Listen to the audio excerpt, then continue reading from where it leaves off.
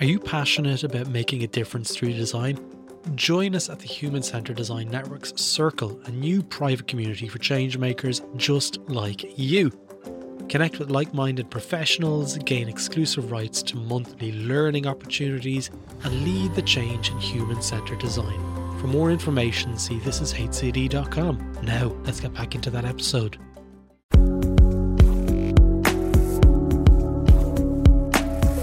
Hello and welcome to Bringing Design Closer. My name is Jerry Scullion and I'm a service design practitioner and trainer based in Dublin City, Ireland. Today in the show we've got Melanie Rayment, who's a social designer and strategist, originally hailing from Sydney, Australia and now living in London. She is currently the head of service design at Barnardo's UK, one of the UK's largest and oldest children's charities, which employs 8,000 staff, 22,000 volunteers and provides over 1,000 social care services to our most vulnerable children. With a mission to redesign and deliver the next generation of children's social care, Melanie and her team are doing incredible work. The service design team at Barnardo's are working on some incredible projects at the moment, and whether that be trialling messenger services to provide additional support to young people, or redesigning service agreements and explaining consent through animations and child-centred approaches, or even redesigning risk assessment tools for sexual assault, bringing child voice front and centre and redesigning residential care placement, the service design team at Barnardo's are really busy making a difference internally and externally for the people who use their services. Now in this conversation we chat a lot about the interesting aspects about how they're using service design in Barnardo's to get these outcomes. Working inwards and outwards, it's a fantastic conversation and I hope you enjoy it. Melanie Rayment, a very warm welcome to Bringing Design Closer. Thank you. How are you? Oh, I'm fine. I'm good. And how are you? I am very good. I'm sat in Bath University right now. You could be in worse places. Bath is beautiful. I've been there before and I loved it. It was a stunning place to visit. But Melanie, you know, we've been trying to connect for quite a while. We were like ships in the night in Sydney and we worked with lots of people that we know. And I'm honestly delighted to have you on the show. I've been a long time admirer of your work, especially in the last couple of years where we connected over the work that you're doing at Barnardo's. So let's start off. Tell me a little bit about yourself. How would you describe what you do to your mother? Oh, good question. I use the way designers think and the process that we employ to help other people unlock the knowledge that they have and find new approaches that can create better services, better outcomes for people, better ways of doing things. So you're currently the head of service design at Barnardo's. So for people who aren't from the UK, maybe tell us what Barnardo's do. Yeah, so Barnardo's is a charity, one of the largest children's charities across the UK. And we provide children's social care services, which is approximately about 1,000 at the moment to vulnerable children. And it's a large heritage organisation that's been around for about 150 years. Wow. Yeah, absolutely. So talk to us, you know, it's been around for 150 years. How have they used design in the past and how are they using it now? I think design is slowly taking a hold within Barnardo's in regards to how we imagine the way we deliver services to children in the UK. And so I think a lot of the services that exist at the moment, we're trying to bring that sort of consciousness to the way that services are designed. And the team has been around, I think, probably now about 3 or so years. And it's been on a journey itself in regards to, you know, where do we find the right sort of intervention points to enhance the way that the organisation is responding to those social needs and prove that within the organisation. And of course, you know, allow ourselves to understand the people that we're working with. You know, we've got such a wealth of knowledge within Barnardo's and the people that are on the front line who have been dedicated their lives to these issues. And so how can we use design in a way that is respectful to that and bring different pieces of knowledge and evidence together and find a new way forward? Because we are faced with constantly diminishing budgets around social care. And so we have to find new ways to deliver those outcomes for children. And I think design has that role to play within the organisation. Yeah. So it's producing more with less, effectively, is what I'm hearing. Yeah, And absolutely. that brings its own, type of problems and unique set of problems as well when you have those kind of restrictions placed on you. So how do you work around an organisation that's as old as Barnardo's to ensure that what gets delivered is the right thing? Yeah, I think it's at that sort of go slow to go fast. There are different sort of approaches that we're taking, but I think it is always about starting with the children and their children's needs and Mm-hmm. sitting with them and understanding their lives, and certainly the families and carers and community around them, and working from that. And I think that's something that ultimately we hold up as paramount within the organisation and bring those people within to our organisation so that they can affect the decisions made within the organisation. Yeah. I mean, I met some of your team because you are head of service design at Barnardo's. Whilst at Service Design Days in Barcelona, I had some fantastic conversations with Tom Norman. Yeah, Uh, Melanie is awesome. yeah, and a great guy. And we were chatting around, the complexities of working within an organization that is ultimately, their intent is to do good. Do you work with other NGOs or is it just, directly with children? Yeah, I think we do, but it's about also working in the open and being sort of relentlessly collaborating with other people. I'm really conscious that public funds go into a lot of what we do, and the money that's spent into developing products and services and research is really valuable, and so we have to be able to not only share the knowledge that we are collecting through research, but also share our journey and our processes and completely be working in the open so that we can not just progress ourselves as an organisation and what our service proposition is and our position within the social care sector, but actually push the social care sector forward. And fundamentally, that is our mission within the digital transformation team, is to really shape the children's social care sector around children's needs. And so that means that we have to be working really humbly and really openly and work across the NGOs and with government and with the private sector as well. Yeah. So I know we mentioned before we were recording that, there was a service design or a head of service design before you joined Barnardo's, Audrey Fletcher. And Yes. what have you done since that period? Like, what are the bits that have worked well in the last 2 years? Yeah, well, Audrey is an amazing designer, and she'd set up a wonderful sort of foundation and tried to assist the service design team find its feet within the organisation. So it's really building upon the knowledge and the learning that her and the team had undertaken. I was thinking about this the other day, is my hypothesis for where the intervention points are within the organisation has shifted multiple times. And so I've had to be really quite agile and adaptive to how we do that and where we might put our focus, because, of course, funding is limited, even to our own team.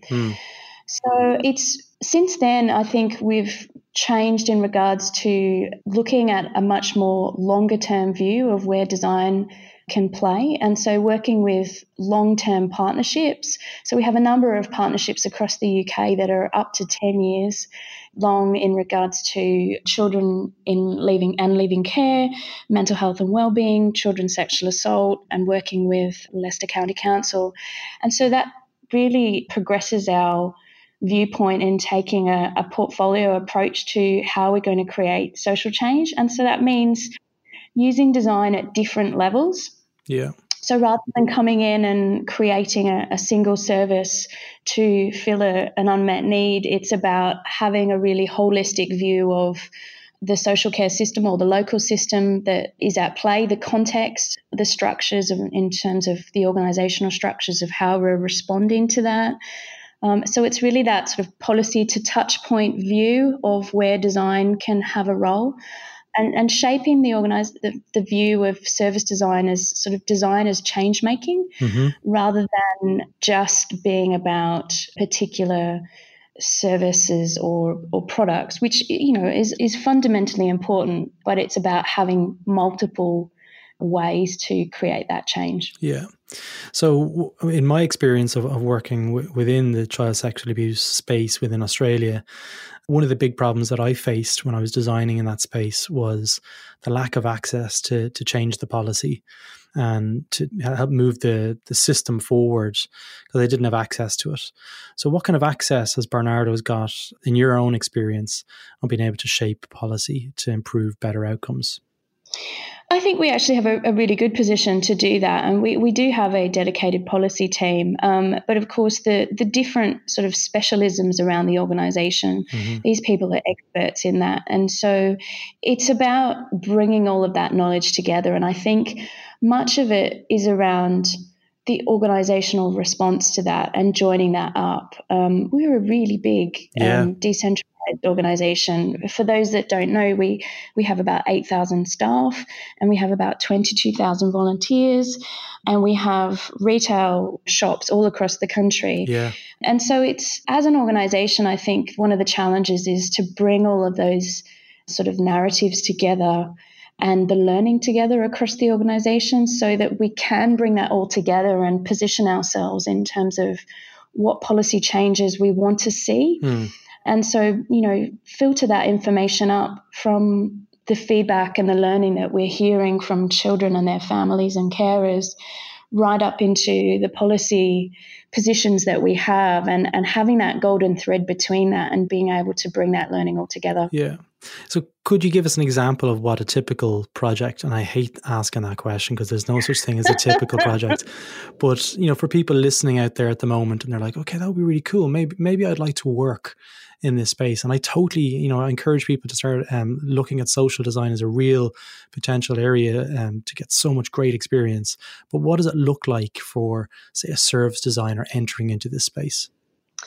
I don't know if I have an example of a typical project. So it is very much centered between sort of two poles, like I was saying before, is that really big sort of sense making of what's going on in terms of a system. So we have a designer, Amy Ricketts, working in Plymouth with a number of our other team members across Barnardo's in regards to children leaving care. And so we have this unique opportunity there to, across sort of 7 to 10 years, to really get down and understand what's going on, right from a policy level right down to an individual sort of touch point level around, how do we enhance the lives of children leaving care and into sort of employment and positive destinations for their life. So that project itself has been multifaceted.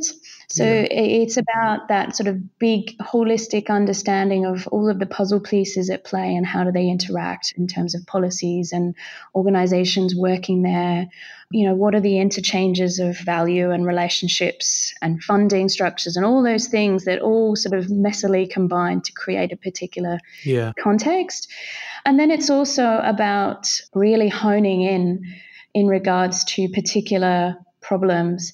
And so looking at some of the gaps that are there in regards to, we know, so for example, children leaving care, once they're into their own independent residence, they often get to a place where they're on their own in that apartment or that house, and they sit down for the first time and it's deadly quiet and it's lonely.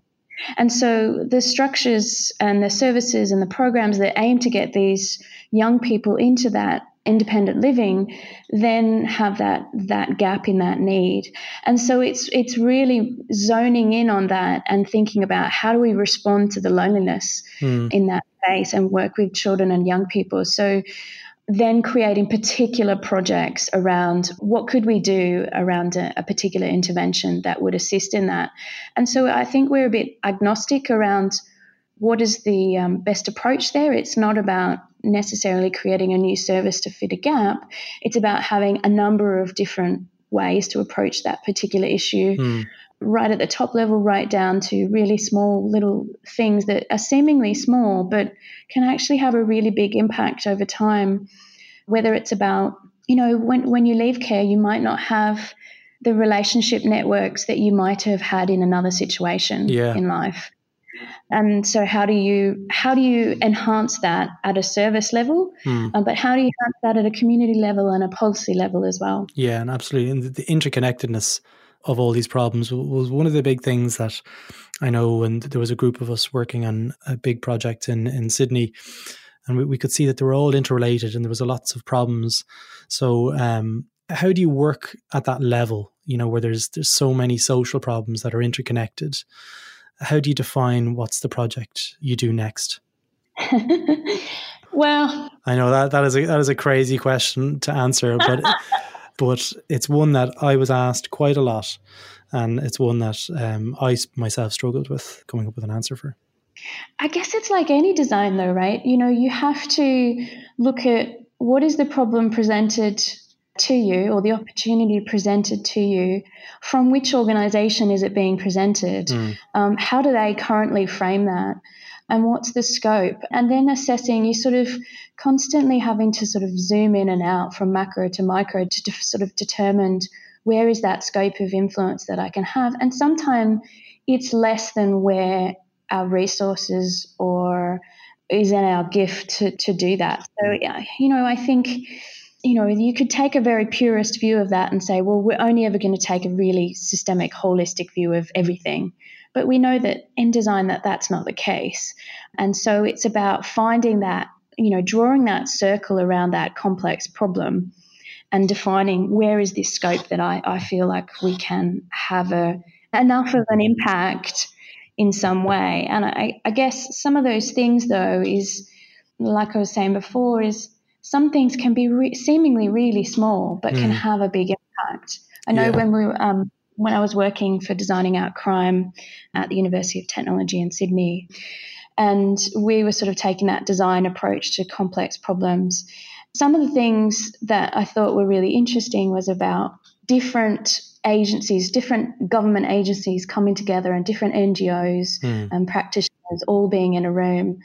And they're all sort of discussing what is required around that. And, these guys have 40 years experience in various social issues. Who am I as this designer to sort of tell them anything, really?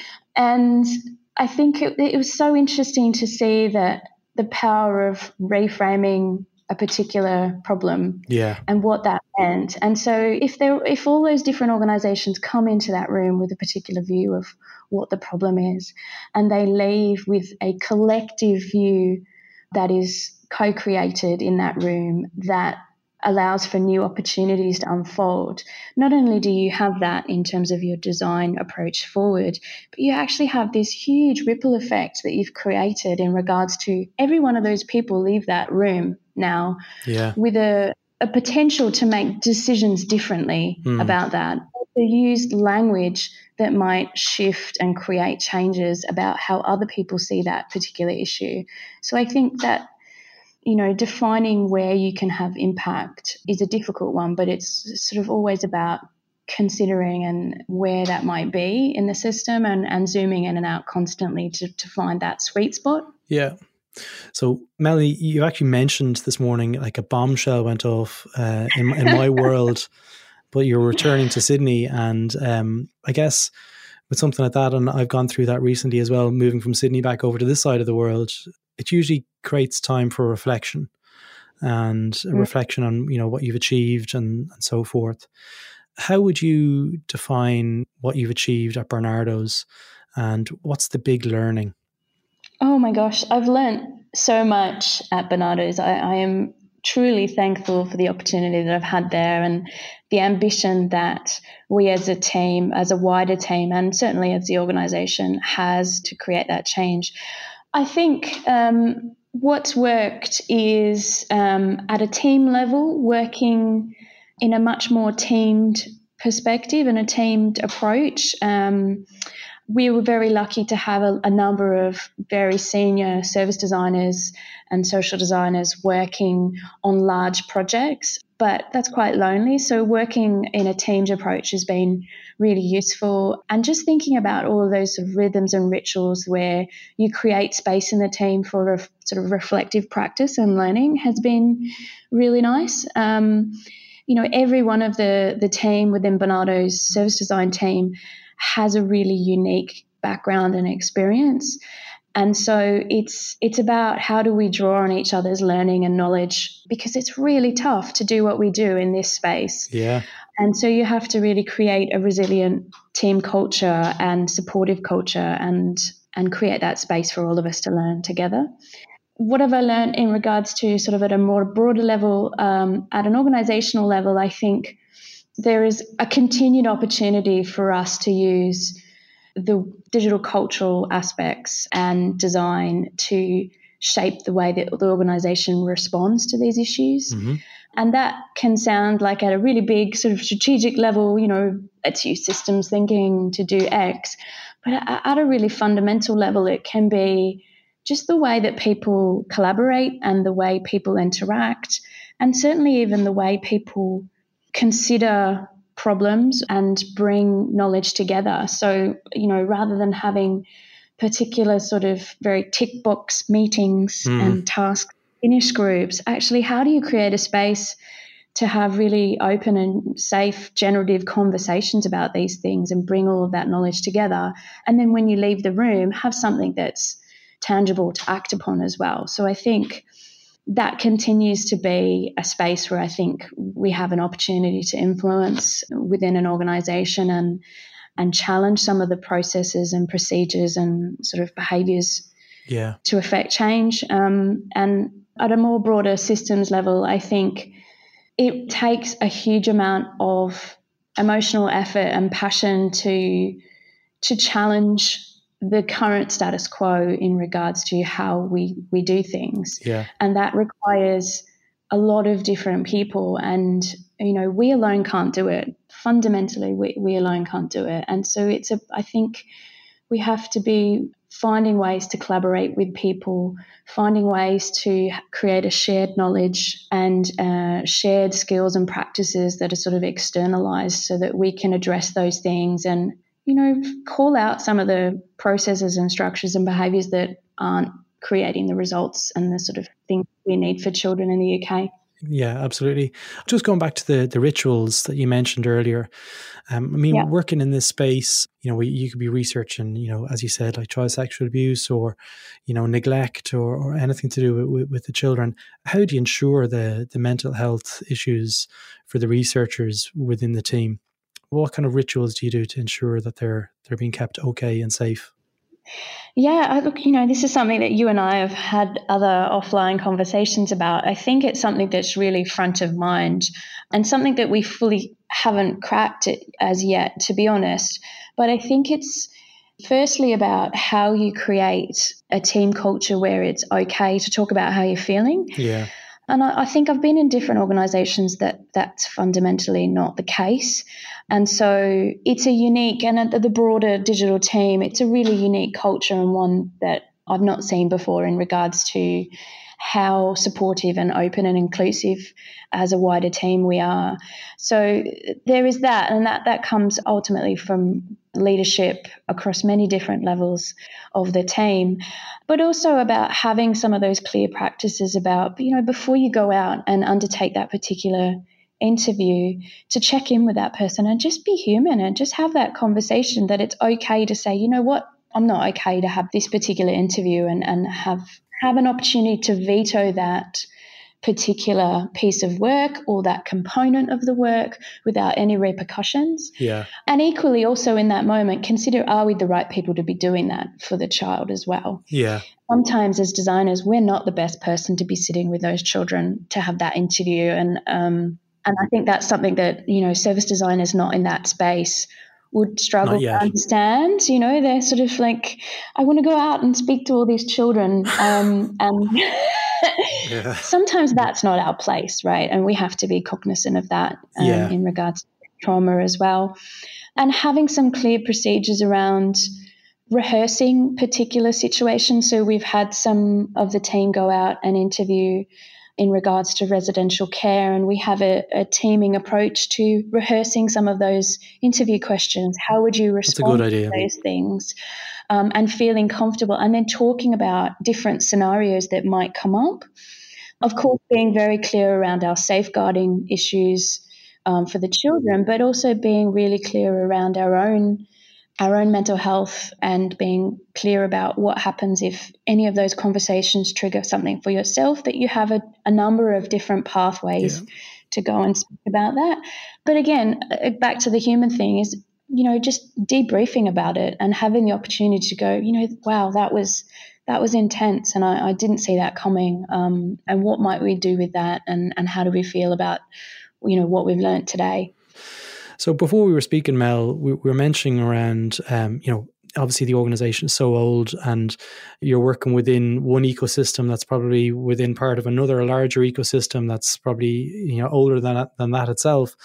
And sometimes it can become quite complex when you have to work with people who are a bit more resistant to becoming design-led. And I'm interested to see your perspective on measuring the impact of design to provide that reassurance that there is value in this way of working, to help build trust, I guess. Yeah, I think it requires a variety of different approaches. And again, it comes back to those sort of portfolio of how you're going to measure impact at a design level and sort of proving the value of design. I don't have a magic wand, or, I don't think we have a magic wand. I thought there was a magic wand here. I wish there was. I think it's something that, the sector really talks about. Yeah. But I think there is a number of ways that you can do that. And certainly within our space, because we act as a lighthouse really for sort of consciously designed and evidence-informed services, rather than redesigning our 1,000 existing services, we have the opportunity to sort of hold those particular services up and capture, typical service metrics that might demonstrate the value that particular process has yielded, and of course the outcomes that might create for children, which is fundamentally why we all get up in the morning. But at a more broader level, what we're trying to do is to capture stories across different projects in a way that legitimizes some of those reflections and those observations that we're having. So I'll give you an example. Within our projects, we have obviously a number of key stakeholders, some that are within Barnardo's as sponsors and some within local authorities, and then we have our designers and our researchers. So capturing their observations on a sort of fortnightly or monthly basis across a spectrum of indicators. So, are you seeing a shift in the relationships that you have with a local authority? Why is that happening? Or someone from the local authority stood up and explained service design really well at a recent event. That feels like a win to us. But on its own, it seems quite small and insignificant. But if you can have that sort of structured approach to how you collect observations and embed it into your project's processes, what we can find is that you can sort of string a lot of those things together to find some clear shifts in behaviours and languages and actions that are creating an impact. And some of those are around the design process itself and the shared skills. And some of that is around how that is then creating particular changes for the problem that you're addressing as well. Yeah. Melanie, it was absolutely fantastic to finally get you on the show. It has been a couple of months of trying to pin down the time. You're very busy, but I'm delighted to finally have had you on the show. If people want to reach out to you and get in touch with you, you're going to be very busy having gin and tonics and coffees with people for the next couple of months, leaving London. But I know you're a big Twitterer. What's your handle and how can people get in touch with you in other ways? Yes, I'm always up for nerdy conversations. So you can find me on Twitter at Mel Rayment, or find me on LinkedIn, and certainly always up for chatting and sharing stories and learning. Yeah, I'll throw a link to both of those into the show notes. Melanie, thanks so much for your time. Thank you, Jerry. It has been wonderful to catch up.